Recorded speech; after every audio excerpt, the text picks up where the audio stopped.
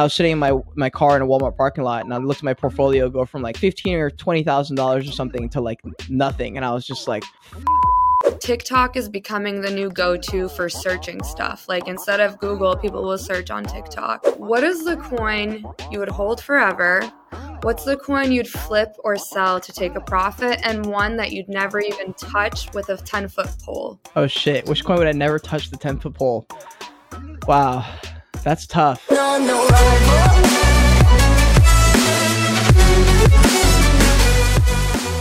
right, I'm back.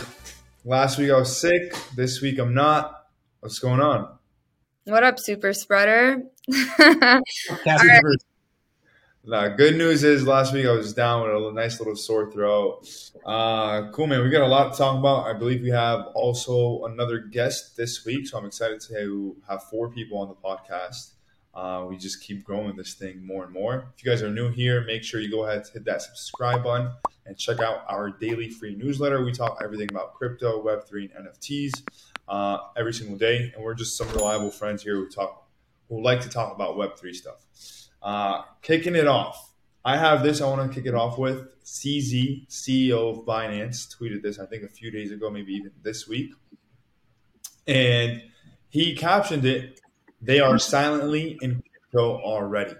And who is they? They are the biggest companies in the world, or some of the biggest companies in the world, leading like BlackRock, Alphabet, Morgan Stanley, Samsung, Goldman Sachs, the list goes on, with them being invested into crypto companies with billions and billions of dollars already. And the tweet is like, hey, if you guys are not investing now, it's because there's a reason for it, right? You're too slow, you're not learning, and it's not mainstream, which is the best time for companies like this to start putting gambles. So what are you guys' thoughts on that? What do you kind of take away from that tweet?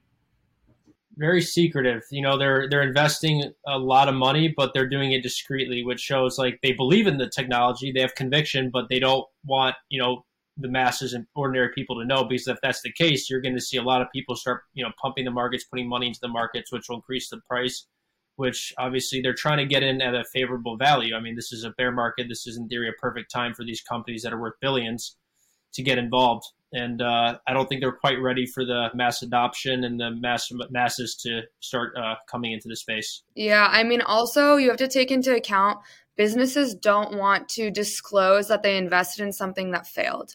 So if you look at the graphic that CZ posted, there's a bunch of companies for each investor, and the odds of all of the 16 is pretty low. So I'm sure that they're waiting to see which one's going to become the winner before they go public. Where we got What up, Cade? Cade? What's wrong? Yo, I'm pumped you decided to wear the sunglasses, man. I was just like, I was telling Paris, I'm like, do you think he's going to come on wearing the shades? Do you think she's going to do something? I sometimes do. I never know. I never know what the vibe is, but usually if I don't wear it, they get mad. They'll be like, where the hell are the glasses? Yeah, it's your trademark. That's actually like kind of how I found you, because I was scrolling on TikTok a few months ago. I was like, who the fuck is this guy with like sunglasses and a sombrero? And then I clicked on your profile and like you have so much content. You're so consistent and it's all value. And I was like, how is he not blowing up yet on TikTok?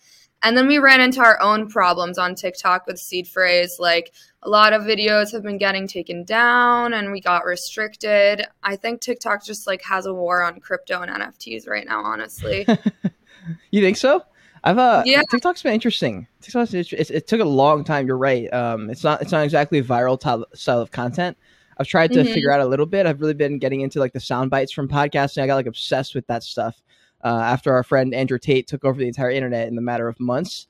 And I was like, well, fuck me. I guess sound bites are the way we do this stuff. And so I went back and like found every single podcast I'd ever done and clipped up like as many segments as I could and pulled out like hundreds of clips. So that's genius, honestly. Yeah, I think people don't have the attention span for like an hour-long podcast, unfortunately. So sound bites is the way to go if you're looking for being viral. But if you're looking for a community, you want to do the long form as well. Yeah, 100% agree. 100% agree. Well, yeah, I love the podcasting though. That's why I usually do my live streams as podcasts. And so it's been, for the most part, everyone's okay with it because they get a little bit nervous that it's a live stream. I've gotten used to the live streams, but I've been doing it like that just because people can at least be engaged during it. So that's always fun, like especially if there's like a big guest. Like I had Voltaire from like Psychedelic Anonymous the other day, and that one was sick. Like everyone turned up for that one. It was just wild. Like the chat was going so fast. I was like, oh my god, this is crazy. So I loved in the live streams. That's the best part, because you're right. Most of the time, people can't sit through an entire podcast. Yeah. Cade, what's been the secret sauce for you to kind of like meet other people in Web3 and crypto? Where have you been seeing the most like engagement, I guess, in terms of like finding the right people to talk to and network with in the space? So this is something I talk about often that I think is super overlooked because it's not as like a sexy answer or anything, but I call it audience curation, I think is what I usually call it. And I make very specific types of content. I make all types of content. Like Marissa was saying, I'm like a fiend with like volume. So I just kind of subscribe to the Gary Vee style. I just tried every single series that's been known to man. And so I made a bunch of different kinds of content. I made different styles, like certain videos I know are going to get 200 views max, and they'll never get more than 200 views because they're not for that many people. Like the videos specifically for like a CEO or a founder of a project. And so I made a lot of videos like that. And there's a period where I was making entertainment videos, but I was making them for creators. And I don't know. I was just like, well, I think the content creators in the space would think this is funny. So I did that for a few months. And then I found out like 2/3 of the people that I looked up to were following me on Twitter or something like that because they found my YouTube videos. They just liked my style because I wasn't really making videos for like 15-year-old teenagers trying to flip money for millions of dollars tomorrow. So I just didn't make those 10x videos and 100x crypto coins to buy tomorrow. I just didn't make those kind of videos because YouTubers aren't watching that kind of thing.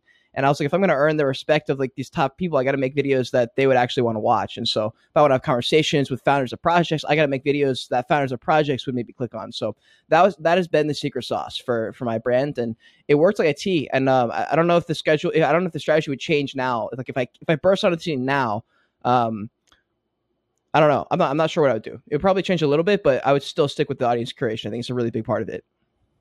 Nice. Funny that you say that you didn't do any of those 10x videos, because Alex here, he came across you actually, or I'll let him express it.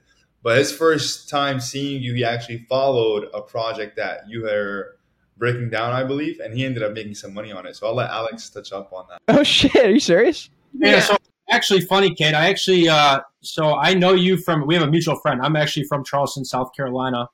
And I know Will Herring. So Will Herring, told me, shout out to Will.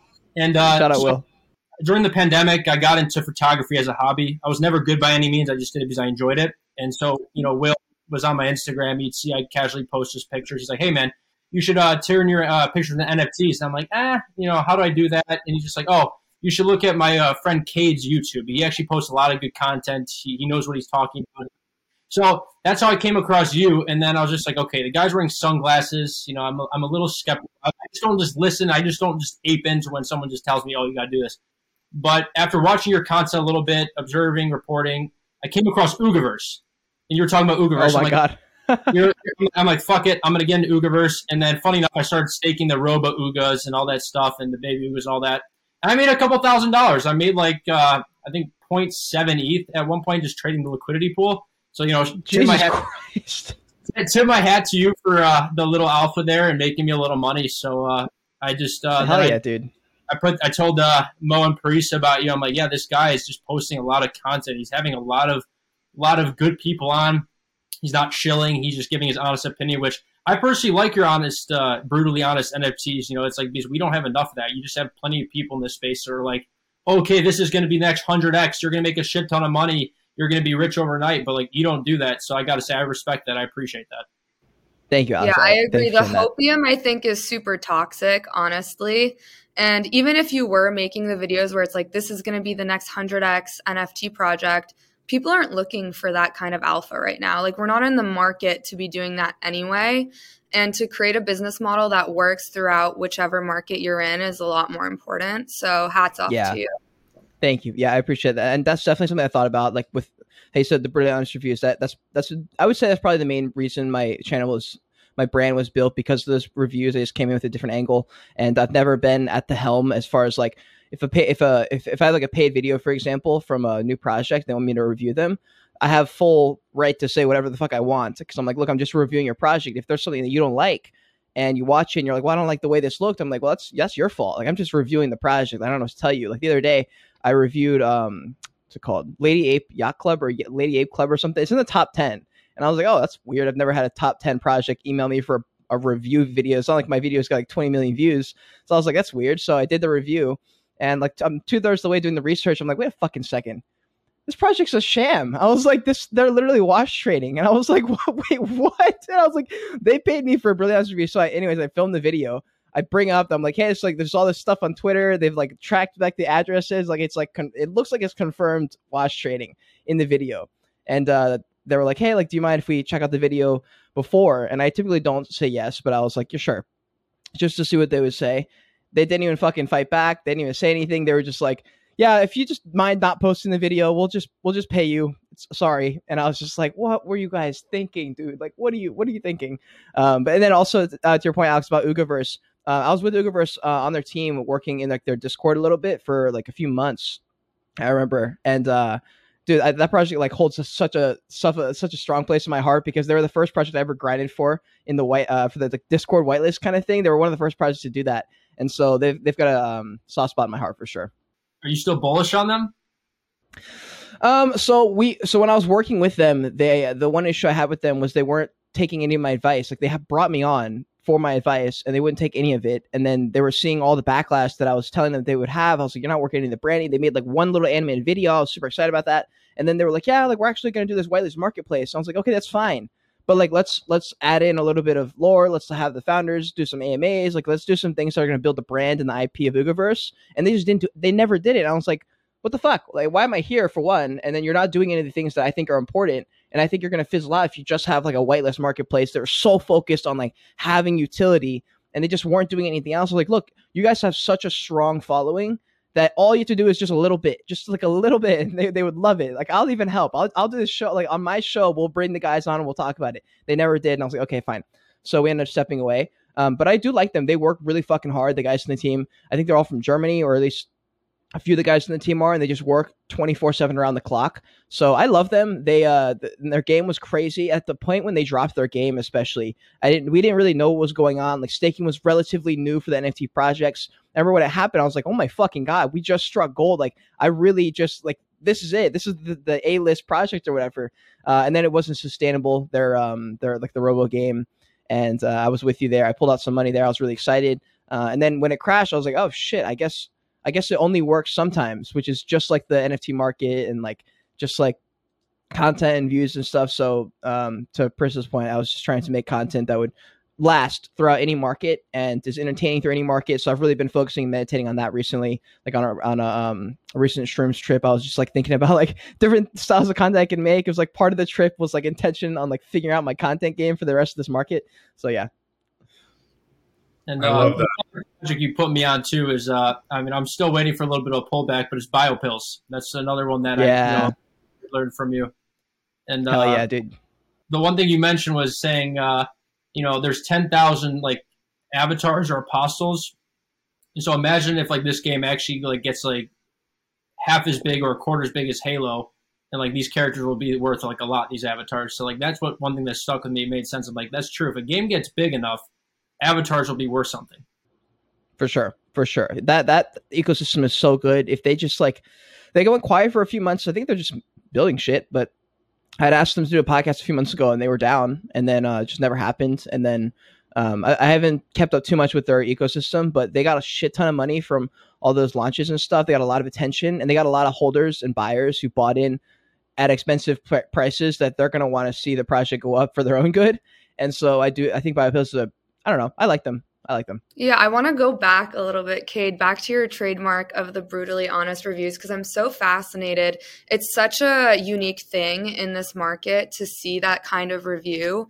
And like, how do you get project founders to pay for that? Like, I'm just curious, like, what's the pitch? So when I started I think it was, the reviews probably started in September or something like that, or August or September. And I made a few of them. And so the first one was Sham. I don't know if you guys know Shamdu. He's like this influencer kid on Twitter. He's literally some 17-year-old kid. I don't know why he's famous or what. But he's famous for being like a shit coin caller, a meme caller and stuff like that. And I remember in one of the first one or two like bear runs for NFTs, he was really big all over. Just like anything he looked at pumped. You know, same with like Alex Becker. Like if he looked at it or breathed in that direction, it pumped like 75%. So I was following him, and he dropped an NFT project out of nowhere, just like drops it. No one knew about it. And he just like left one word as a hint, and everyone found it. And it went from like 0.02 to I think like 1 ETH at one point, really, really quick. And I remember I found the project at like 0.1, and I was like, I don't know, this kid, like, I feel like he's not gonna be able to make sales. Like no one's gonna jump into this. And I was just like, nah, I'm good. So I forgot about it. A couple hours later, I come back, the floor is like 1 ETH, and I was like, okay, sick. So I missed that one, and so I made a video called, because everyone was talking about it on Twitter, and they were like, oh my god, Shamdu's project Head DAO is exploding, blah blah blah. So I made a video called Head DAO, Shamdu's Head DAO project is exploding, and then I think I typed in like brutally honest review after that, and then it did really well, and I got a big reception from it. People were like, we really like the honesty, we like the style of video, and so I just rolled with it. I made like 20 of them. And then a couple new projects reached out, and that's when I was like, oh, wait, okay, this is cool. Because they just saw my reviews, and they were like, hey, would you ever do a paid one? And I was like, yeah, if you like can let me review it. Like if you're not going to be like big brother on me. And they're like, yeah, sure. Like we'll just send you the money, and then you just look through our shit. And I was like, okay, $300. And they were like, yeah. And I was like, oh my God. And that was in September, I think. And I was just like, holy shit, that just worked. So that's where it started. And so then I was like, okay, word. So I just started doing a ton of reviews, unpaid, paid, just as many as I could do, just to get my name out there as the person who does the reviews. And doing that for like 6 months straight, just as I've done over 100 reviews now. I've reviewed basically everyone. There's like a couple of projects that have slipped off that I have to catch up and do. But for the most part, I've done them all. So the way that I get clients is 100% from like, what's it called? Outbound requests or inbound requests. So I don't like market myself that much. And then I don't like go out and message projects. It's all through word of mouth mainly. And then through just like my videos, because in my videos, I usually have somewhere in the intro, like if you're a new project and you want to work together, just email me.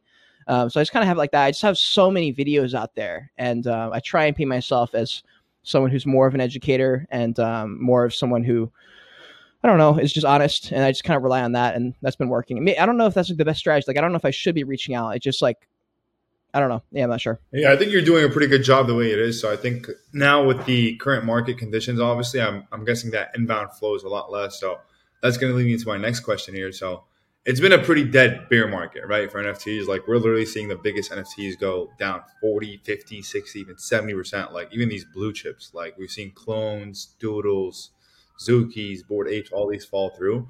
And then we see one project lately really just crushing the space. And I think everybody already knows what it is, Pudgy Penguins, right? So we see what they're doing in the space. What are your thoughts on something like that, Cade? Like, what do you think is the biggest aspect? Do you think it's really more about the utility? Has it been the community? Is it a little bit of both? What's kind of your experience on that? Dude, I just filmed the entire, I'm a Pudgy Penguin expert right now, because I just filmed 3 videos that were all about Pudgy Penguins, and so I like know everything that's going on with Pudgy Penguins right now. But so yeah, I have a review actually coming out like today or tomorrow for the Pudgy Penguins, and yeah, so I think it blew up just out of nowhere. It seems to be now that they're heading into a style of like a Moonbird situation where they're just relying on all these big names they got. Like, they just opened up their advisory team. They got like the CEO of Nansen AI, which was huge. I didn't even know that was like a thing. I was like, oh, I thought Nansen AI was like a computer. I was like, I didn't know there was like a founder. So that was actually pretty funny. I was like, okay, cool. So yeah, they got the founder of him. They got some guy from partnerships at Facebook, which I don't know. When I hear stuff like that, I'm like, really? Like, you're like the one partnership person I met. Like, that's pretty crazy. So I don't know how they secured that, but it's like a big secure of like a bunch of people on the team. So that was really, really big help. And then I saw that photo that Luca posted, the founder of the toys. The toys thing was dope. It looked exactly like Pokemon too. Like, it looks exactly like a Piplup.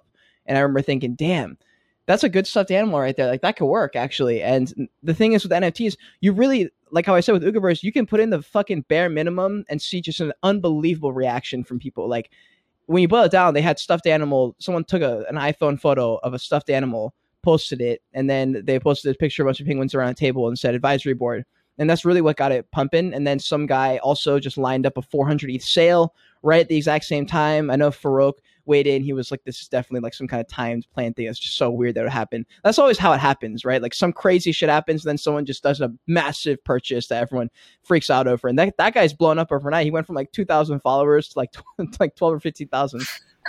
Yeah, no, I think you bring up a good point. Full disclosure here, I have made content for Pudgy Penguins, but I'm in no way like tied to their success or anything. But I think it's a little bit questionable, the fact that they had a 400 ETH sale and Luca had acquired Pudgy for like what, 700 ETH? Yeah, that was crazy. Yeah. You mentioned Pokemon, so I was like, that's kind of my take. I thought, like I was telling Mo the other day, I'm like, they kind of like could be like the new kids generation of like Beanie Babies, right? In terms of just toys that are appealing for little kids. So that could be like their barrier to entry, connecting Web 2 and in real life experience to Web 3. So I feel like that was a really cool move by them, because it's like, how do you attract individuals and ordinary people to this space? It's like, oh, you have cute little penguins that little kids could play with, or even adults, because it's considered collectible, right? So I think it's going to be a good way to bring in a lot of people and appeal to them. Yeah, it's good timing too with Cool Cats. Model. It's the Webkins. Yes, my God, exactly, the Webkins. I don't know if you found that. I just talked about that on another. I don't know where I talked about that, but I said that I came to that same conclusion. I was like, holy shit, Webkins literally just like is NFTs. What the hell? I actually just Googled the other day. I was like, I kind of want to play. Yeah, I kind of want to play. But to Alex's point, you're absolutely right. It's a great timing too, with Cool Cats coming down, with Sappy. I don't know exactly what's happening with Sappy Seals, but all the cute projects there's not a whole lot going on there right now. And so for Pudgy Penguins to come in and be like, yo, look at us, it's pretty powerful. I mean, to fly up to 4 ETH is, one, that's no easy feat. 2, that's hard to come back to. Like they got to 4 ETH at one point a long time ago, I think. But to come back and like to pull, like if, for example, if Dogepound came back and went back to 4 ETH after crashing to 0.2, that would be a pretty legendary story that a lot of people would get behind. So as far as that goes, I think it's pretty cool. As far as, Percy, your point to the 400 ETH sale after acquiring the entire company for 750 ETH, that shit is wild to me. I don't understand it. That's why he's getting so much backlash. The guy's getting ripped apart on Twitter because people are like, just like, what the fuck? Like, why would you do that? It doesn't even make sense. And like, I don't even know. I literally seen tweets like people in the mentions are like, here's what else you could have bought with 400 ETH, and it's like a big ass house, a Rolls Royce coming in, like another car, or you could buy the left. I don't fucking know what he was thinking, bro. I think the guy that bought it made an interesting point. He was just like, the community done so much for me. I made a lot of money. It's like, this is one thing of me giving back. And plus, like, I want to have the one-on-one. Like, he had a video that he was kind of like trolling people. He's like, why do you care where I put my money? If I want to drop this money on the best thing in the collection, like, let me do it. I mean, this Pudgy Penguins project made me a lot of money. So it's like me, like, saying thanks. So, like, I think that was like his logic behind it. Yeah, in the crypto world, what I've learned talking to random people all over is that, like, I just don't know who I'm talking to most of the time. Like, I don't know the caliber of person sometimes. Like, when I'm in a room talking to someone, like, I don't know. You'll meet someone, you're just like, oh, so you're like a billionaire. You're like, wait, what? And so that just happens. You'll be like talking, like I was talking on a podcast, and the guy was like, yeah, man, like, I started accumulating ETH at like $8-9, and I was like, what? Wow. What? And he was like, yeah, I was buying a lot, like 50% of my paycheck. And I was just like, oh my God. Okay. And I remember I was just like, okay, yeah, all right, nice. So that'd be like a conviction, right? Like, you're putting half your paycheck at such a low price. So like, if we're going to talk about conviction, let me ask you, okay, like, what is like a NFT or a conviction play that you're like, like you have heavy belief in that's maybe down bad right now, or something that you just see that is like, I have belief in this long term. In the next bull market, this is going to be huge. Like a PFP project, you mean? Sure. Yeah. Coin project. PFP project, that's really difficult. Yeah. I mean, I would say probably ETH. I've become more of an ETH bull over the past like 12 months or so. Just kind of being in this space and seeing what's possible, and then watching Solana kind of crumble in front of our eyes, like every single time something crazy happens. They've gotten better. Like, that's the best part about all the different chains, is that they're all going to keep getting better. ETH has just been the longest, but it's been tried the most, and so ETH just has the best chance, and it's got the biggest name. We have Vitality's out there being public, and so I'd probably pick ETH for like a coin, which is such a boring answer. But the rest, I just don't know. Like, all the other altcoins is like, shit, I mean, you'll probably be here, but like, I don't know. Like, Solana's probably a big one too. So I assume if Solana keeps doing their shit, they keep getting better. Like, every 6 months you'll do a check-in and you're like, okay, yeah, like, you've done some stuff in the last 6 months. So I like Solana. I think they'll do well. And then for a project, maybe for like a PFP, let's see. I like Subducks. I think Subducks is a really classic artwork. I know Frankie Nine is the founder there. He's a super OG in the blockchain space, so he's got every connection in the world. They made an ungodly amount of money from their launch, especially with the mint. They made a few million. For royalties alone, they've made a few million. Like they're one of the top 100 projects traded as far as volumes. They make, I think, 5 to 7% of that, and so they've got a lot of money, a lot of connections. They've got a whole studio going. They've got a stream. Their artwork does, speaks for itself. And I was just like, well, that project has a chance. I also think Cool Man's Universe has a chance. Their brand has been built for years before the NFT space, and they've got money coming in that's not just from the NFTs. And so any project that isn't 100% dependent on royalties coming in now, I think they just have a way better chance. And so for me, like the longer the project's been around, I just think that they launched before. They probably have more money in the ecosystem. They have a little bit more experience. So I like leaning towards the older projects. And besides Subducks and then probably VFriends, anything tied to VFriends, anything tied to probably World of Women. I think anything with a brand that's bigger than I don't know, with a brand that's big, I think those will stick around. Cade, if you were to give somebody 3 tips on what to look for in the current market right now before they buy any type of NFT, what would they be? Are they brand new? Yeah. I would probably ask them to figure out what their goals are. Like, I'm just going to assume some things that they're probably younger. They're probably just wanting to make some quick, fast money. And I would just tell them that whatever happens, they probably need a few $1,000s before they get started. So if they don't have at least like $3,000 to $5,000 to their name, they shouldn't be playing with NFTs yet. They should get that money first and then play around. Like, I still think $35,000 is not enough money. I think you probably should have like 10 because you're going to lose probably 5,000 of it immediately. Like, you're just going to lose it. You're just going to throw it away basically. So I think you're going to lose 50 to 70% of your money anyway. And so I think you go in with the mentality of like, I want to learn. Like, when I came into the space, I remember I was traveling and leaving my car, and the crypto market crashed overnight, like I forget what day that was, like May, June, July of 2021. And I was sitting in my car in a Walmart parking lot, and I looked at my portfolio go from like $15,000 or $20,000 or something to like nothing. And I was just like, fuck, that hurt. I was like, I don't know what to do with that. So I had a few $1,000s left in there, and I was like, okay, well, NFTs, like Journey Crypto was talking about Bored Apes or something and some other NFTs. So let me just see what that is, I guess. I did a little bit of research here and there. And then when I got in and I bought like 1 or 2 NFTs, and I was like, oh, crap, this is dope. And so I kind of got addicted. And then I spent like 16 hours a day, obviously, through the rabbit hole we all go down. But then I pulled out all my money that I had in crypto, took the L on that because I just wasn't paying attention. I was focused on life things, and I was trying to balance crypto at the same time. So pulled out all my money from everywhere. Pulled out all my money from crypto, all my money from my S&P, my savings, like literally every single cent of it stuck into Ethereum. And I said, okay, this is Chuck E. Cheese money now. This is like Blackbeard's Cove tokens. I'm just going to learn as much as I can because I have a chance to like be early on something. I was years late to crypto. I could have been early, but I wasn't. And now this is like something that's brand new. This might be something cool. So let me just take a chance. And so I rolled with it, learned a lot of things, and was like, okay, this is really cool. So I would say for that new kid, that new person, to just be okay that they're going to spend their first 6 months probably just learning and understanding things and getting used to things. If they have a background in trading, that's going to really help them.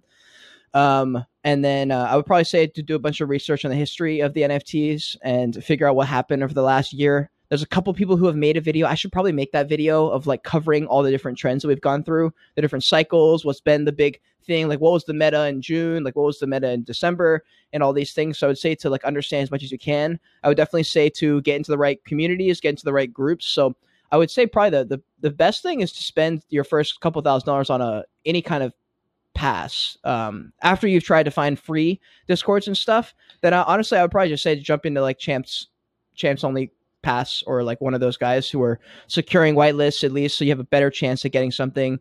And then they're just in a community of people who want to be there and are trading. You can find those for free, but if you're going to pay for one, you'll probably take it a bit more seriously. Like, I'm a big fan of people for like paying for courses and stuff. I think it works, even if people like give it a bad rap. I think like courses are better just because you have all that planned and organized for you. So that would probably be my advice.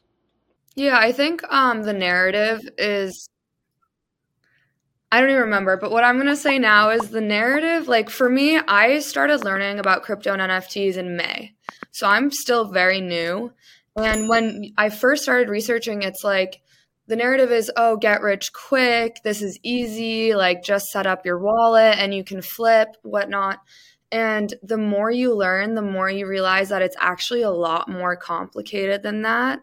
And like I struggled a lot at first to understand NFTs. I understood crypto a lot better than I understood NFTs. So I'm wondering, like, I just found an NFT project I actually like and care about probably like 3 weeks ago. It's called Colorful Rebels. And it's like basically like majority women, and it's about like inspiring each other and like positive affirmations and whatnot, which I liked. So I joined their Discord, and even then, like it was a struggle for me to keep up with the Discord. Even though I liked it and I was into it, I still couldn't keep up. And I'm wondering for you, since you're like an NFT whiz, like what keeps you going, what keeps you involved, and like how do you keep learning more when the space is so like chaotic? How do you keep learning more? I think like what keeps you going? Like what keeps you interested? What keeps me interested is that I like what I like making videos and covering it, and it's just interesting. And I have friends in the space who are also interested, and I like how when you wake up, there's something to do. There's something to either there's a fire to be put out, or there's someone else is putting out a fire, and I get to watch it or something like that. So honestly, I've always liked like, I don't know if you guys have worked at a restaurant before, but I don't have like drama in my life. Like I'm for the most part pretty relaxed, pretty chilled, whatever. But other people have a lot of drama, and I love hearing about the drama without being in the drama. It's funny for me. I think it's hilarious. And so I'm sitting there like at the host stand, waiting on like fucking table to like get their food or whatever, and like the host just like blabbering about whatever happened last night at the club, and I'm just like, I'm fucking all there for it. Like I'm ready to hear all the details and to like problem solve, like which girl do they meet that we gotta figure out and track down. Like I think it's hilarious. But I have no interest in participating.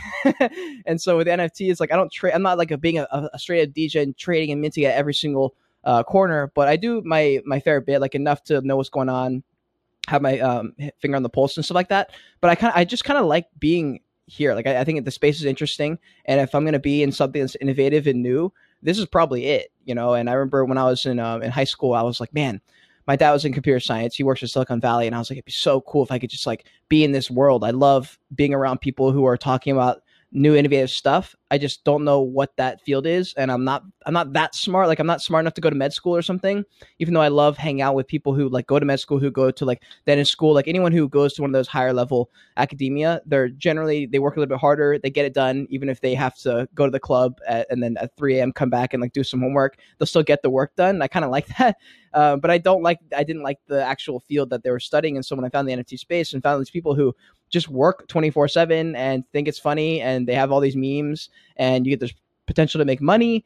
There's a potential that it'll take over the world. I'm like, well, fuck, that's good enough for me. I'm only 24. Gary Vee started ringing my ears. He's like, bro, fuck it. He's like, what if all of it goes wrong? And at 30, the entire NFT market just disappears. At least 30 years, like you'll have built all these connections, you know, all these people, you have, you know, you just got to pick a direction and go. And so for me, NFTs are just fun. Like I just enjoy it. I look at the crypto world.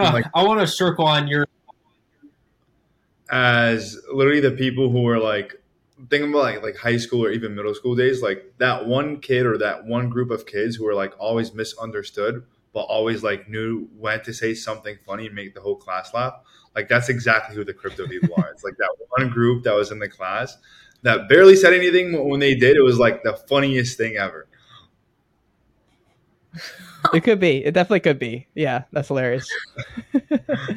I was going to say, so Cade, you have a NFT project yourself, Joy Age Kingdom. So I thought that was very interesting, and you know, I'll tell you my take on it because like I want you to correct me if I'm wrong, but you basically are on a long-term perspective, providing obviously educational content long-term, and eventually down the road you want to reward your I guess community and owners of your NFT. Is that correct? Yeah, so it's a super small project. I wouldn't even call it a project. It's more of an art project. So I'm a photographer, and so when I was living in my car last year, I was snapping all these photos. And so in like June or something of last year is when I found that you can sell your own NFTs as like art pieces, and that's when photography was just kind of blowing up. And I was like, well, fuck, I'm a photographer, and I saw a couple of the projects that blew up. They were black and white. They were good, but I was like, my photos are just as good. Like mine might even be better. And so I was like, let me just make a small collection. So I made a 26 collection and posted them. And the first one sold out super quick, just by pure luck. It just happened to be in there in a shill, and someone picked it up, saw it, tweeted about it. They had a bunch of followers. They all just swept it basically, and it went from like 2 sales to like 20 immediately. And then the other collection was 26. That picked up more when I became a YouTuber and people found out that I had NFTs. And at that point, they were just my art pieces. And they were so like, they jump in Discord. They're like, yo, like I bought your NFT. And I was like, holy shit, that's crazy. Thank you so much. And then after a while, they were like, yo, so like, are the NFTs just like art pieces? And I was like, yeah. And then that's what it was for a while. And they were just kind of holding it as like a token of support or something for the most part. And that's what it was. And then after a while, I was like, you know what? It'd be kind of cool if this was like a small little community. And so we made a Discord role for them. And we added this little thing in the Discord. And it just kind of became something else. And I was like, okay, well now like this is something that I'd like to flex one day. This would be really cool. There's so little supply that I like accidentally set myself up for the future with this small little community of like really dope people who fuck with me. Most of them have been in my Discord forever. Like 90% of the people who bought never sold. Like almost all the ones in the prequel collection have been bought once, and they were from me. And so like there's just been no sales in that collection, which is good and bad, I guess. But I'm totally cool with it. Like I kind of like that idea. Like I like in 20 years if they all stuck around, and then now I can do all this ridiculous nonsense that content creators are able to do when they get these crazy brand deals. Like that's the goal. It like puts the pressure on me to like accomplish and win and take over the entertainment world. So if I can, that brings me opportunities, brings me money, brings me things I can do. And I want to be able to reward those holders exactly because it's such a small community. Like I think my third collection will be probably 10 or 20 NFTs in that set. And then that's pretty much capping it there for the access keys. And then any other NFT I release after that won't be tied to that. It'll be just either an art piece or it'll be like, I mean, if I ever did like a PFPI collection, I guess it would be something separate. So, yeah, but I try and bring value where I can, but that's not the goal of the project. The goal of the brand is to grow, and then the NFTs just grow with it. So that's kind of the way I look at it. Yeah, because I was checking, your different on OpenSea your listings, and like nothing is listed. It's like you guys just have diamond hands in that community. No one wants to they were listed anything. So.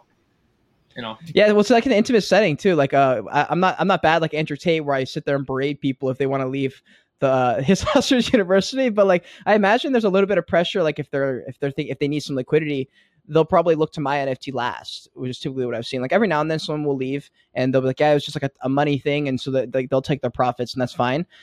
Usually they either buy back in or they stay really close still with the brand. And they're always like, I'm going to buy back in. So there's a little bit of like an emotional, like intimacy thing you get with like a really, really small community. I know some communities are small with like 1,000 or a few hundred or something, but like in my experience, you just like to manage even 500 people. I'm like, that's a lot of people. That's hard to bring value to. 500 people is a lot of people. Like if you're in a room with 500 people, that's a lot of motherfuckers. I'm like, wait, what? So if I have 50, I'm like, yo, that's way cooler. Like I could potentially really do some cool things. Like if I want to throw a huge yacht party or something like stupid or like classic like that, like a yacht party, that's possible with 50 people, but not with 500, right? And so it's like something cool. I can't do that with a huge supply. So I basically told all the access key holders, I was like, yeah, look, if you're in now, then like you're locked in, you're good to go. There's not going to be 600 of these. There's going to be literally never more than 100, but likely probably closer to 50.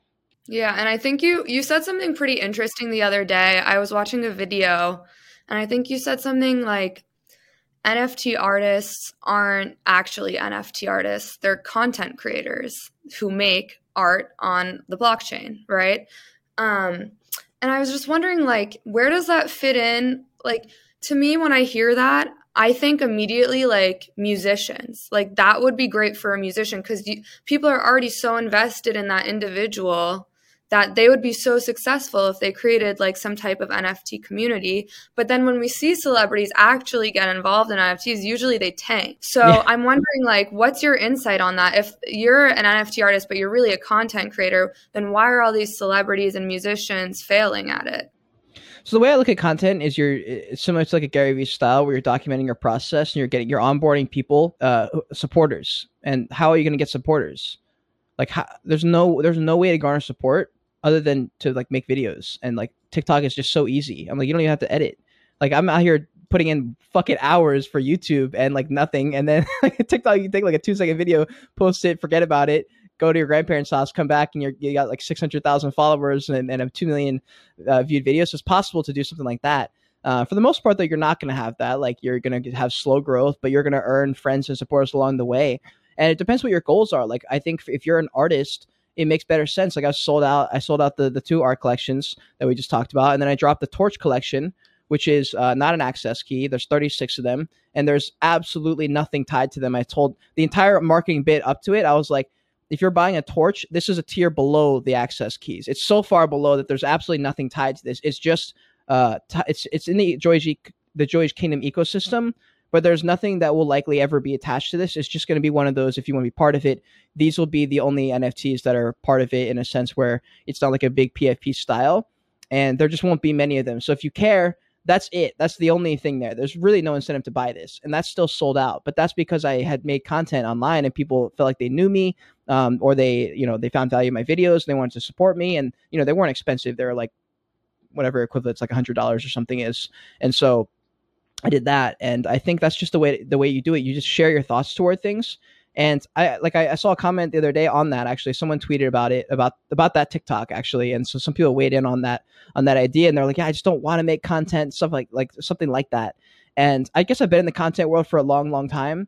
And so for me, I don't know where else. I'm like, where else are you going to get? You're going to like be in New York where you sit on the street and you sell your art like on the street. Like, how else are you going to do it? Like, you have to market your stuff. Instagram is dead. No one's going to see your stuff. TikTok's the answer. I don't see another way. So I just made that video. I think there's a lot of truth to it. If you want to make sales and get a following, it's probably not going to happen on Twitter unless you're an elite writer and are able to like deliver strong value within a thread or something. Some people can do it like that. I just think TikTok's easier. I'm like, you don't even have to talk. You can literally have a video of you panning over some of your art, put a sad song over it, and then put a voiceover and a big caption, and like, boom. It's just so easy now. Just got to learn that process and learn the different styles of content and just make all of it. And then you'll probably get some sales. Yeah, that's so true. And I've been seeing that like TikTok is becoming the new go-to for searching stuff. Like instead of Google, people will search on TikTok. So there's a huge opportunity there. But honestly, I get more value from like Twitter threads than I do from TikTok when I'm looking for information. Mm-hmm. Yeah. The social medias are all different. Like with me, I try really hard to bring just like if someone leaves my channel, like I want them to have earned and like gain some knowledge rather than lose brain cells, which is what typically happens when I watch anything. I just like I walk out of that situation. I'm like, oh, why did I just do that? Why did I watch that? Why did I waste 12 minutes trying to like go down that rabbit hole? That was such a waste. So I try not to have that as much as I can in my content. But you're absolutely right. Like different styles of content for different people. I follow different people on different socials. Like I don't follow everyone that I follow on TikTok. On Twitter. Mm-hmm. I don't, and the same goes for TikTok. Like it depends. Like if they're not putting out work and I don't like respect the content they're putting out, I'm just like, all right, well, I don't care to see it. So yeah, I agree. I wanted to circle back a little. Go ahead. I was going to say, so you're talking about Solana and like how they're building and all that stuff, but I did see you because you're typically an ETH guy from just what I observed from you, but you did tweet about Utes, DGod's second election, and it's crazy because DGod's community is absolutely fucking insane. Like they flip Zookies. They're like at 420 SOL, and that which is the equivalent of like 11 ETH, right? So like they're killing it right now, and like they have like 10,000 collection and only like 150 NFTs are freaking listed. So that's incredible that they're like diamond handing and they're just like not selling. It's going to take that floor price to shoot up, and what they did was very interesting, right? They have a secondary project called Utes where 10,000, so it's 15,000, right? And then 10,000 out of that 15,000 is basically allocated to the DGods holder, but the other 5,000 is for an application, which I will say, I saw you post a tweet saying, fill out this application. So what are your thoughts on all that? Dude, I'm still fucking waiting on the Ute List scholarship to tweet me and say I got accepted because I haven't been accepted. I really hope I do. I saw that call from another TikToker. I think his name is Max, or I think it's Max. It might be Mark, but I think it's Max. He put out a tweet or a TikTok on it, and so I think I either made a TikTok or I put a Twitter and I tagged him or something. But with the Ute List application thing, it's just like the Moonbirds thing. You have, I don't know if I forget if you need money in your wallet, but you just apply and you see what happens. As far as that being the proper way to do whitelist, I think there's always a mixed answer for how to do whitelist. I don't think it's always one answer. We just saw Izu with Psychedelic Anonymous more or less shit the bed for their drop. Like a lot of people were so excited. They were so excited to like run it up and then sell for massive profits, except all those same people are the same people who listed it for a 0.01 profit or undercut themselves after 10 minutes of like grinding for their whitelist. And I think it's helpful to have a big spread of different styles of whitelist giveaways and stuff like that. So some where you really make people work for it. Like I think projects are scared a little bit to ask a lot from people, and because of that, they don't try anything new or interesting or innovative. And so like one thing I did with Ugaverse, I was like, hey, you guys are running up all these massive giveaways, and they're great because you get 2,000 or 3,000 extra followers every single time. You get a bunch of people tweeting about it or whatever. But like no one remembers or cares or knows. Like no one even remembers the name because it's more or less a blip in their day. So you got to do something extra. You're going to make them work a little bit for this. You got to like make them run outside and take a photo with this printed out picture of a monkey on your face, like just a little bit extra. Just to get people to care a little bit and have an emotional tie to it, And like that's what, like with all my holders, like they've already gotten free clothes, like so they all have like Joey's Kingdom clothes, and so like that's one thing where they sell. They're like, fuck, like I already have the shirt, like I have the hat. I don't want to sell now, and so you get that emotional tie with them. So we'll see how the use does with the DGODS ecosystem. Here's the thing: the big difference is that DGODS right now is in a great sentiment, right? Cool Man's Universe dropped a second collection of the babies and didn't even sell out, didn't have any success basically with that. And then Psychedelic Anonymous seems to be on the same trajectory, potentially. I'm not sure. I haven't checked this morning yet, but Izu didn't blow up like we thought. Psychedelic Anonymous floor was crashing as it happened. So they went from 1.5 to like 0.7, and Cool Man's Universe was at 0.9, dropped to like 0.5.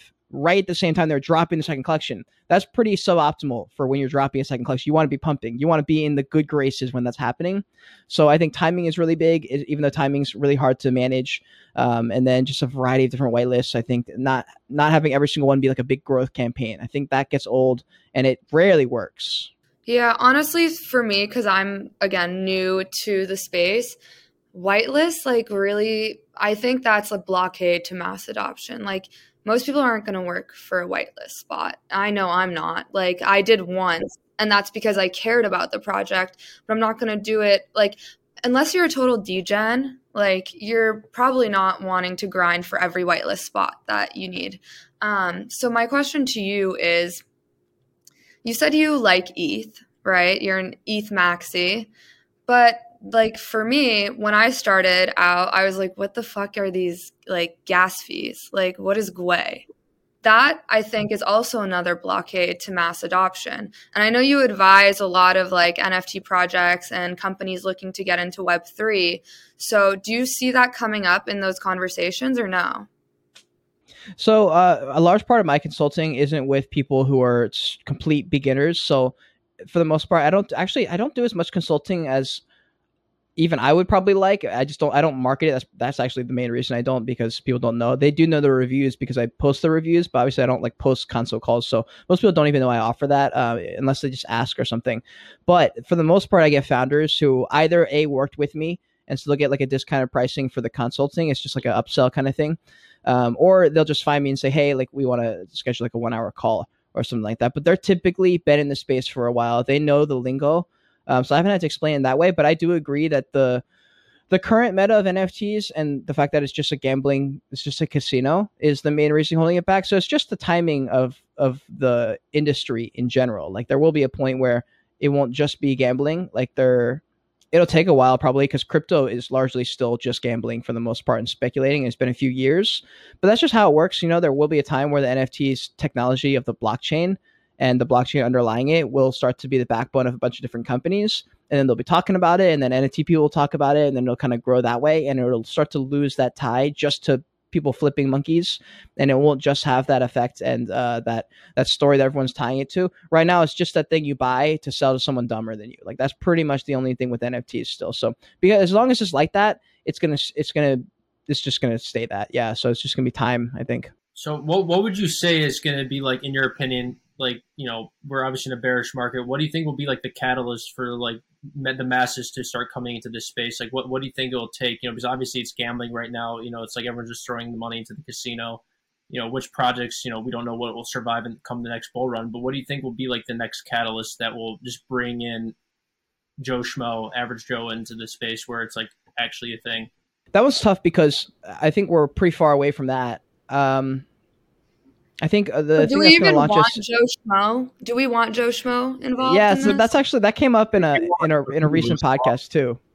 It came up in a recent podcast because I was like, it's funny that NFTs started as this little fun gag, You just run around in your little communities and you say a bunch of things and Discords and Telegrams and stuff, and that's what it was. And now it's become this thing where if you're not, trying to like figure out cancer for your NFT project utility, then you're not anyone. And so it's become one of those things where it's like extreme to the opposite side. Like, we don't give a fuck about PFPs. We only care about the utility. And then they're like, people are like, no, like we're only PFPs. Like, we don't give a shit about utility. And it's like there's all these different sides to it, and it always sways from one extreme to the other. And it just kind of does this little dance, and that's kind of just how it's been. But as far as onboarding new companies and stuff, that's going to be a minute. I mean, the only reason people jumped in the last bull run, like when Visa bought a CryptoPunk or whatever it was, that's because they were like, yo, these things might go to like $1 million. Let's just buy this just in case with like 1% of our revenue. And so I think it was one of those things. But if we're not in a euphoric bull run, I think it's more just going to be like, when is this blockchain stuff legitimized to a point where people are going to look at it and say, yo, this is cool, this is better, or a big entrepreneur onboards other entrepreneurs that follow him. Like if a Gary Vee starts implementing the blockchain within his own business structure and starts to talk about how it's better, and then all these e-commerce, e-marketing whizzes, the guys who are like running all these big companies, all their marketing for them online, they're going to jump in and say, okay, well, if this is better, like how can it help me? And then they start to use it, and then people just start to use it that way. I think that's how it's going to happen. But that could probably be, I don't know how long in the future that is, but I think it's pretty long. I would say okay. years. That's my take. 3 to 5 years. One thing you did say, Cade, is in like your first video, like we're in chapter 1, and I think we're even before chapter 1 in this crypto blockchain space to where it's going to go in the next several years. But I think it's 3 to 5 years before we see mass adoption. That's my current personal opinion. Yeah, but it'll be slow. It'll be like a slow run up, right? So like people are going to be in. There will be some companies in, just like how we had MicroStrategy buying like $1 billion of Bitcoin every day. It's just like, wow. That was kind of crazy, I remember, but it'll be like that. It'll be some companies that are in, some that aren't, and then it'll just be like a slow burn. I think it'll be one of those things that we don't think about it. We don't go, okay, now they're here. We'll just be like, oh, like more people are here. Like this company's in now. Like Facebook dropped their thing, or like whatever happens. I think it'll be more like that, but it'll be fun. I'm just really excited. Like to Pris's question earlier, like why are you here? What keeps you motivated? It's because I'm just genuinely curious of what life is going to be like in 15 years if I just stick with this and see what happens. Like if everything goes right and the show keeps going and gets bigger and bigger, the metaverse keeps building like it's supposed to be, I keep networking in the space, I keep doing things, and I keep growing, then where could we push this shit? Like where could this ship go? So I'm just more interested to see where it goes. Me too. I am definitely. And let's spice things up. We like to play this game on our podcast. It's like a fuck, marry, kill edition. But today we're going to ask you, so what is the coin you would hold forever? What's the coin you'd flip or sell to take a profit? And one that you'd never even touch with a 10-foot pole? Oh, shit. Which coin would I never touch the 10-foot pole? Wow. That's tough. I probably just wouldn't buy Bitcoin. I probably just wouldn't buy Bitcoin. I just feel like if you're gonna buy Bitcoin, you might as well just buy Ethereum. Like if you're just doing it for like trading, like you might as well just buy Ethereum. It depends why you're buying Bitcoin. If you're buying Bitcoin as like a form of storing your cash or something, that's different. But if you're just being like a trader, that's not true. That's not true because I will be buying Bitcoin. Okay, so what's a coin that I would hold forever? You said, and then one that I would flip, and then one that I would never use. Oh, that's so tough. I would probably hold ETH because I'm not going to be spending my ETH unless it's on NFTs, I assume. So like I feel like ETH is a strong play to hold because I think it just has the most use case. People are using it the most. I think it has the most potential. So I would just hold ETH because I can use it but not be like selling it like that. So I would use ETH. And then a coin that I would probably flip would probably a Solana or AVAX. Like I'm pretty boring with the top coins just because if we're in a euphoric bull run and I think, like Polkadot might moon, then I would maybe invest a little bit into like Moonriver or like one of those lower ecosystems below it and use Alex Becker's strategy. But I would never hold those. Like that would just be for the flip. So I would more than likely pick either Solana, AVAX, or Polkadot and to pick something under it. And I would flip that coin. Just because I think those protocols just like have something and they're at least well known, and in this sphere you're just basically trading speculation anyways. It's not like any of them do anything yet, so you're just trading on speculation. And then a coin that I would never touch, I don't know, like sometimes I feel like Shiba and Doge had their run and they're never coming back, but then I just don't know, and then I try and like pit them together for some reason, and I'm like, man, if it was Dogecoin or Shiba Inu, like which one would I pick? Like Shiba blew the fuck up. Yeah. But I caught the Dogecoin train back in 2019, so I profited on Dogecoin. So I have like an emotional tie to Doge. That's why I hold the Doge Pound. That's why I'm friends with the guys at Doge Pound. Like I just like Doge because of that. And then with Shiba Inu, it's like almost like their little like step cousin or like whatever. Like they're just kind of like there, and they're both dogs, and they both look the same, and they both ran up. But I don't know. Like as far as a coin that I wouldn't touch. Like what are the coins that you guys wouldn't touch? Like I'm trying to think. I'm struggling to find one that I would never touch. Well, let's rephrase it. Maybe it would even be something that you've already bought and it's giving you an L, or you've bought and you're glad you got it. Okay. I would never look at that again. Infinity. I'm done with Axie Infinity. I have my money stuck on the Ronin Bridge still. Oh, I just gave up. I don't even care. The price has gone down so much that it's not even worth it. I was just like, fuck. That's how I feel about Luna for me. Luna is the coin for me. Oh no, you had some? Fuck. You had Luna? Yeah. Big time. I was big bullish on Luna. Yikes. I don't know why. Now that I look back at it. Oh my god, bro! I pulled out all my money from Voyager. Do you guys know the Voyager app? Yeah. Yeah. So like I pulled all my money out about a week before they like paused everything. And I remember I was just like, man, it's probably not smart to be in here. And I was like, I don't have that much money in here. I already took my L on the coin that was in there. So I was just like, whatever, let me just pull it out. So I pulled out everything in there, and literally the next week they closed up, and I was like, fuck me. I didn't even I guess I should have seen that coming, but I didn't really think about it. And I was like, wow, I got really lucky. And like all my friends were like, what the fuck? You like pulled out, you didn't tell us. And I was like, dude, I just didn't I don't know. I just wasn't really thinking about it. That seems so obvious now. And then now that people are still, I don't know why people are still trading on the centralized exchanges. It's just so scary. Yeah. I'm like, I would be terrified if I had, $10,000 in a Coinbase account with the worry of every single morning waking up and it's just like, oh, we've paused everything. They already said they're going to pause Ethereum withdrawals and deposits during the merge. And I was like, yo, that's kind of fucked. That's like the whole point of crypto, I guess, but I guess not. The whole point is that we can do whatever we want, but we can't. Exactly. And that's the trade-off. That's the trade-off, the give and take of like, you want pure ownership and you want accountability. Well, that's not the current meta for human beings right now. We don't like to be accountable in this world. We like to point at other people and say that's your fault. So when something goes wrong and I accidentally click the link, I'm yelling at OpenSea.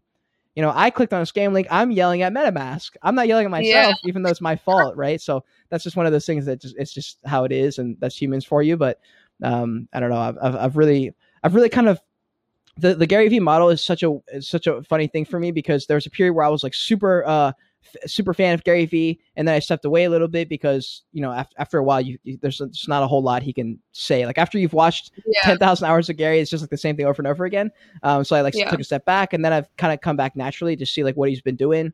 And dude, the guy's just like rock solid. He's fucking smart. He's on point. He's precise, and he's just worried about his own shit. He's just controlling his own stuff and putting out his own message. Like, look, if you fuck with it, that's great. If you don't, then you probably will at some point. And he's just putting out that content. And I was like, that's just kind of how you do it. You just kind of put your head down, you put in the work, you put it out there, and you see what happens. And I think for a lot of people, like that's a really, really good lesson. If you find yourself like angry at stuff or things aren't going your way, you just kind of do your part, and then you just kind of hunker down and you try as best as you can. Like I'm only 24. You try as best as you can to realize that life is very, very long. 1 year ago was an incredibly different life. If I go back 5 years, I don't even know what was like, what's it, 2022. So 5 years would have been 2017. So I was enrolling in a new college, just trying to figure out like who was hot, who wasn't hot, who's cool, who should I be friends with? Like what job should I get? Like that was the only thing on my mind. Like how am I going to pass chemistry class?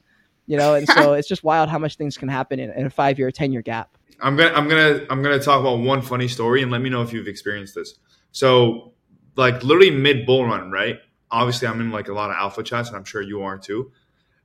There was this thing that came out, right, about Voyager, where it's like, hey, there's a way to get, like, there was a loophole in the Voyager app where you can go ahead and make money without having to invest any money. And the loophole was, hey, you go ahead and you connect this to a bank account. Let's say a bank account that had $300 in it, right?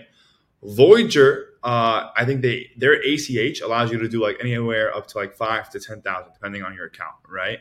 Of deposits. So what they would do is the hack was, right, and again, this was something I've tried personally, was on a Friday, right, because banks close on Fridays, obviously through the weekend. You can go ahead and say, hey, Voyager, I want $5,000 deposited from my bank account. Your bank account only had like $300.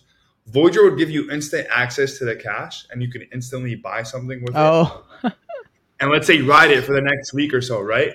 So I literally known friends, and like I've literally done this myself, where you would literally buy crypto without having to invest any of your money. You would get the APY on it because they were paying out APYs monthly, and then you can sell it, take the profit, and then deposit the money back into your account. And now it's like when I look back at it, I'm like, dude, this was literally a thing that everybody was doing, and now everybody's surprised that Voyager's out of business. I'm like, obviously they're out of business. They were front loading people money that they'd never even had. So it's like, just imagine like that. That's wild. 100x. And now that I look back at it, I'm Jesus. like, maybe that's like a test we should start doing to like any of these centralized exchanges that are paying APYs. Like, let's see if they give us the money first, and if they do, it's a red flag. Like, make that's your money. That's a crazy story, dude. Yeah, that's also one thing that sparks this in my head about crypto is something I pinpointed a few months in, was that most people in crypto who are doing anything have got like loads of money, right? And so like one of the things I remember watching was that there would be these YouTubers talking about different ways you can make money. And they're like, yeah, so you can take your money from here, you can stake it here, you can leave it here for a month, and blah, blah, blah. And I was like, yeah, but how's that going to help me when I only have like $500? Like, I'm not going to, like, even if I stake this, I'm going to get like $12 from this. Like, what's the point? And then I was like, oh, it's because everyone else has like $50,000 and they're going to make $10,000. Like, that's why this is working. And so when I realized that was the case, and most of the players, the big whales, the big guys on like Twitter and stuff, they just got just ungodly amounts of money, and for them to throw $20,000 is just like a joke. It's like me buying a Chipotle for somebody. It's not even like a thought in their head. And so when I realized that, and that people have those levels of money when they're like, oh yeah, I'm gonna ape in real quick, let me just like sweep a floor real quick, and like they just spend like $10,000. I'm like, oh, that's why you can win, because you're sweeping 10 floors for $10,000 each, and if any of them hit, you've made your money back, and now you're rich. And I was like, oh, so this game's like set up against you unless you're already making money. And so same with YouTube, right? Like if you're a YouTuber, you're gonna have a way better time if you already have money and you're a bit older. Like that's why you see so many YouTubers in their 30s, 40s, and 50s, because they already got their shit together. Their family's out, their kids, maybe the kids are out of the house already. They're just making videos. They're rich and they've got experience and they got stories. So I'm like, this is why so many people I used to look up to on YouTube are a bit older, just because they have their shit together. Yeah. Who's that one guy that swept the My Lady floor? I don't know if you remember that. I think it was Lenovo's or something like that on Twitter.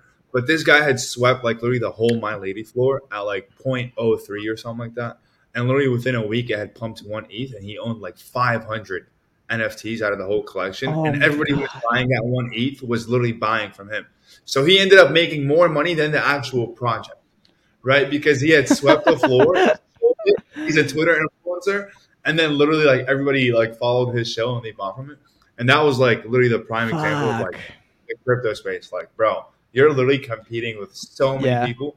Like, I'd rather go to the casino because I know it's like me, my luck versus the casino, right? Versus like the crypto space. He's like, you're gambling versus you, your luck, timing, and then a million other people's who are trying to get your money. Yeah, and Alex, to your how we talked about Will earlier, Will bought like 10 bio pills when I was talking about them at like 0.1 or something. So when those pumped to like 2 or 3 ETH, whatever it was at their all-time high, that motherfucker was rolling. I was like, yo, you bought how many of those? I think he sold like 2, I think. So, I mean, I don't know. I think maybe he sold 2, but like I asked him, like, dude, are you gonna sell, man? Like that's like a fuck ton of money, because I always remember when ETH was like at like 4,500. So like that was like big money there. And he's just like, no, I'm thinking long term, man. So I'm like, okay, well, you know. And he's like, oh, you got to buy bio pills because like this gives you access keys to all the other launches and other aspects of the project. I'm like, all right, yeah, I'll keep an eye on it. And then like literally 3 days later, it fucking goes to like 1 ETH, and I'm like you got to be kidding me. It's like this guy literally gave me the greatest alpha. He told me to get in at like 0.2 ETH, and I didn't listen. And then that's how it is. My boy keeps giving me this alpha, and I'm just like, you know what? Fuck it. Now I'm going to start listening to Will and Cade more. You know, I'm going to keep my ear to the ground. I got to hear this new Buffalo coming, man. I can't miss out anymore. But I'll tell you my worst NFT loss. Like, I FOMO'd so hard, man. In-betweeners, Justin Bieber's like project thing. Oh, fuck. The tippy top. That you can't get any higher than the tippy top. I dropped like 8K on this shit, and I was just like, you know, Elk Boys are behind it. You know, they're like using it as their like profile on Instagram. It's just gonna moon.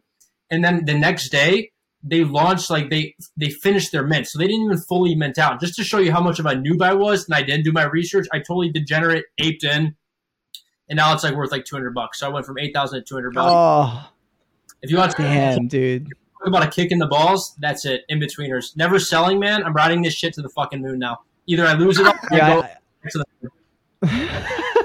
I have a story about the holding to the moon. So I was very fortunate that well, not fortunate, I guess, but I don't make calls very often, like we were saying earlier, but I have made calls, and I've for the most part I have a pretty good track record, especially like during the fall months, because at first I was almost getting flack because they were like, why don't you make any calls? And I was like, well, because we don't know what we're doing. We've only been here for like so early. Like everyone's just getting lucky. Like that's truly what's happening. People are getting lucky and then claiming that this is like thought out. It's like when someone gets successful and they say, how'd you do it? It's like, well, I don't know. I just made stuff and things happened. And then I don't know. It just happened. That's usually the real answer, right? And so I called a few of these projects really early, like way, way early. I bought like Evaverse at like 0.07. And I bought Biopills like 0.1, Cool Man's Universe like 0.1, and I was like, yeah, man, like I don't know, like this project just looks good. It looks good. It's strong legs, whatever. I think it's a smart play, and like it didn't do anything for a long time. Evaverse didn't pump for 7 months. Biopills didn't pump for like 4 months. And Cool Man's was crazy. Cool Man's popped after one day. I just got pure luck. Gary V bought in the night after I streamed about it, and I was like, yeah, this project looks cool.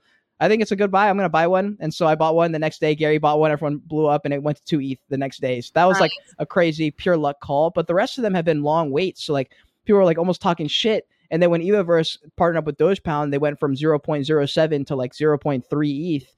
Everyone was like, holy shit. They're like, yo, you called that like so long ago. I was like, I know. I was like, let's fucking go. But I held my rarest one. I had bought a Celestial for $100. So 0.06 ETH or something. In like June, and it got up to 5 ETH floor just for my Celestial. Like for all the Celestials, the 5 ETH was the minimum, and they were selling like hotcakes. And I remember just thinking, man, this is gonna be at 10 ETH, and I fucking held it, and it crashed all the way down. I still sold it for massive profit for like 2 ETH, but it was at 5 ETH, and I didn't buy it. I literally could have bought that at the time. I don't remember what Mutant Apes were at, but there was a period of time where I was like, yo, if I sell this, and this, I can buy a Mutant Ape right now. And I remember thinking, like, on my computer, just sitting there at my desk in Colorado, looking at the Mutant Ape floor, and that's when the floor was literally 4 ETH or 5 ETH, and I was just like, oh my god, I could do this. And the problem was one of the main NFTs would have been that Ugaverse, and I couldn't sell that Ugaverse. It was just like, that one would have been like a 2 ETH sale just from that, and I remember just being like, I can't. So I ended up not doing it. So that was probably one of my biggest sales, because that was such a terrible decision. Those flew to like 40 ETH or something. Dude, take profits, bro. Just take profits. Yeah. I take way more profits now. Next market or pump for sure. You know, I have a much different mindset and strategy. I write in my trading journal and all documents. Let's go. Pen to paper. Now I'm just like, even if shit goes to the moon, I'm just not going to feel guilty about it taking profit. It's just like, who knows what's going to be existing in the next bull market? What projects are still going to build? You know, that's just like the big question mark, right? So, like, you know, obviously you can have our conviction plays, but nothing is a lock. I mean, you look at even like, I'll bring up Luna again. Luna was like, you know, everyone was like so bullish on Luna. It's the future. What, $45-50 billion market cap, and everyone thought they were not too big to fail. And we saw that overnight just go down. So it's like nothing is a lock. Even Bored Ape Yacht Club, you know, we think it's going to be here forever, but you never know. Even with that, nothing is a lock. So it's in my exactly. Yeah. I think 100%. Just. I think Bored Ape Yacht Club is going to be huge. It is huge, and I think it's going to be around. They have so much money and revenue, but, you know, like I said, nothing is certainty. My personal opinion is, honestly, I think NFTs will never reach the USD value that they were at before. I think it's too much, bro. It's probably not. Yeah, I think it was too euphoric. Now, just looking at it, like the amount of money that was flying around, like people buying like $1 million NFTs. Like we had a rock sell for like $1 million. Remember that fucking gray rock? Just a gray rock. It's like, bro, there's no way that amount of money is going to be flying around on JPEGs. Again, maybe in ETH in some sort or another, but I highly doubt like some of these blue chip projects that are right now are going to go back to their all-time highs. Yeah, it'd be really interesting. I'm not sure what to expect, honestly, but I agree with you, Alex, about just taking those profits. I mean, I've gotten way more conservative with my trading. Like I jumped in. Well, I say that, and then I immediately followed up with I bought this coin called Top G shitcoin on like Poo Coin or something. And I TikTok, found it in the first. It was a TikTok. I found it in the first hour, so I bought in at like bare bottom price, and I was super pumped about it, and I kind of forgot about it. But I did like a 7x, and I pulled my money out, and I remember like pulling out and being like pretty happy, and then it did another 5x from there, and I was like, oh, you're fucking kidding me. But I was like, okay, at least the fact that I'm like complaining about a 7x is really sad. But it was pretty crazy, and I was happy that I at least practiced what I preached. I probably should have pulled out 50% instead of 100% and let some of that stick in there. But yeah, I mean that stuff happens all the time, and if you're gonna take profits, I think that's just a better way to do it. And you have to leave some money on the table. But the way I look at it is just like if I sell here or buy here, I just have to be able to look at like what's it gonna take from here, my buying point, to get a 2x. And if it already pumped twice, then the chances of it going to a 2x from here are low compared to this. So maybe I'll wait. And so I always try and like think about that when I'm trading. I'm like, okay, what is it going to take for another 2x from here? Is it worth holding this with the chance that it goes to zero? Or is it just like, should I just take my profits now? And most of the time, the answer is just take the profit. So I'll tell you my strategy. So when it 2x's, take half of the table. So you're in it for free, right? And then going forward is like, okay, every 10 to 20% increment of increase, then I take like continuous profit. So I don't like completely cash out. So that way I could just continuously make money in the case that it does, continue to pump. But that way I have no right because I cashed out like and I'm in it for free at that point. I got my money back. So that's going. Yeah, I do that in the bear market too. Yeah, in the bull market I'll do more like a 3 or 4x. I just be more bullish, but it's funny because everybody has. No, I was just saying it's funny because everybody has like their own like exit strategy. But the key element to look at, like in everybody's exit strategy, is you're trying to milk out as much profits as possible because it's never enough, right? Versus like, hey, what's your exit strategy if it goes down? Well, I'm just going to hold it to zero, dude. It's either like I make 10x or I'm just going to hold it to zero. That's really the mentality for everybody. It's like, dude, I want to milk as much as I can on the way out, or I want to lose it all. I don't even care. That's actually really funny. Yeah, no, most of the time I don't have an exit strategy. If it goes down, I'm just like, fuck, that sucks. Yeah, just let it go. That's really sad. Yeah, I usually don't. If it's a straight up gamble, then maybe I will. I'll cut my profits. If I go like down 30% and it's a straight up gamble, maybe I'll cut it out. But most of the time, I'll just buy. If I don't buy it unless I'm like, okay, we're at a decent price range here. Like when I did my first with Top G Coin, for example, like when I got a 5x, that's when I exited. But then after it went up again, another 5x or whatever it was, but then it crashed, and I was like, you know what? This is like objectively a good spot to buy. I was like, this might be a good play. So I bought back in and I did a 2x from there. So I made like a total of the 7x. But like, as far as that, yeah, I agree. Like for the most part, if you're going down, I don't know, bro. In crypto, for the most part, we're just like a little bit of degeneracy. Yeah. I have yet to meet one person in this space that tells you like, yeah, if it goes down X amount, I go out. Never. It's always like, yo, only if it goes up, I'm taking money out. Yeah. But right. That's why like what the statistic is, like 99% of people like that trade stocks or crypto like fail. Like only 1% of like traders are successful because they have their rules and they don't break them. Like if they have their stop loss, and if it goes down a certain percentage, they get out. No exception. They're able to take out the emotion, and that's the problem for me. Like I could keep the emotion out of trading, like actual crypto, like technical analysis. But when it comes to NFTs, man, I get so fucking attached. I'm like, I'm like, I don't want to sell it. Could it go up? It's going to go up forever. Like, it's like that casino mentality. So it's like, I just like, for some reason, NFTs just get too emotional for me, but I'm getting better at it. But it's like, the 1% that do survive and like do make money in this space, they don't break the rules and they're just extremely regimented with it. Well, that's the thing with NFTs though. Like the only currency in NFTs is social. It's hype. There's no other metric. So that's why it's emotional, and that's why it's riskier, because you have to go based off of social metrics and emotion. There's no other metric to go off of. And that's why it's like I don't trade at all. Like I just dollar cost average into coins that I believe in, and that's it. Like I don't even touch trading. I think it's too risky, and like why would I lose my money on something that I don't believe in? It just doesn't appeal to me. Yeah, it's a bit of expansion of the market, I'd imagine, because I'm the same. For a while I was degenerating into everything.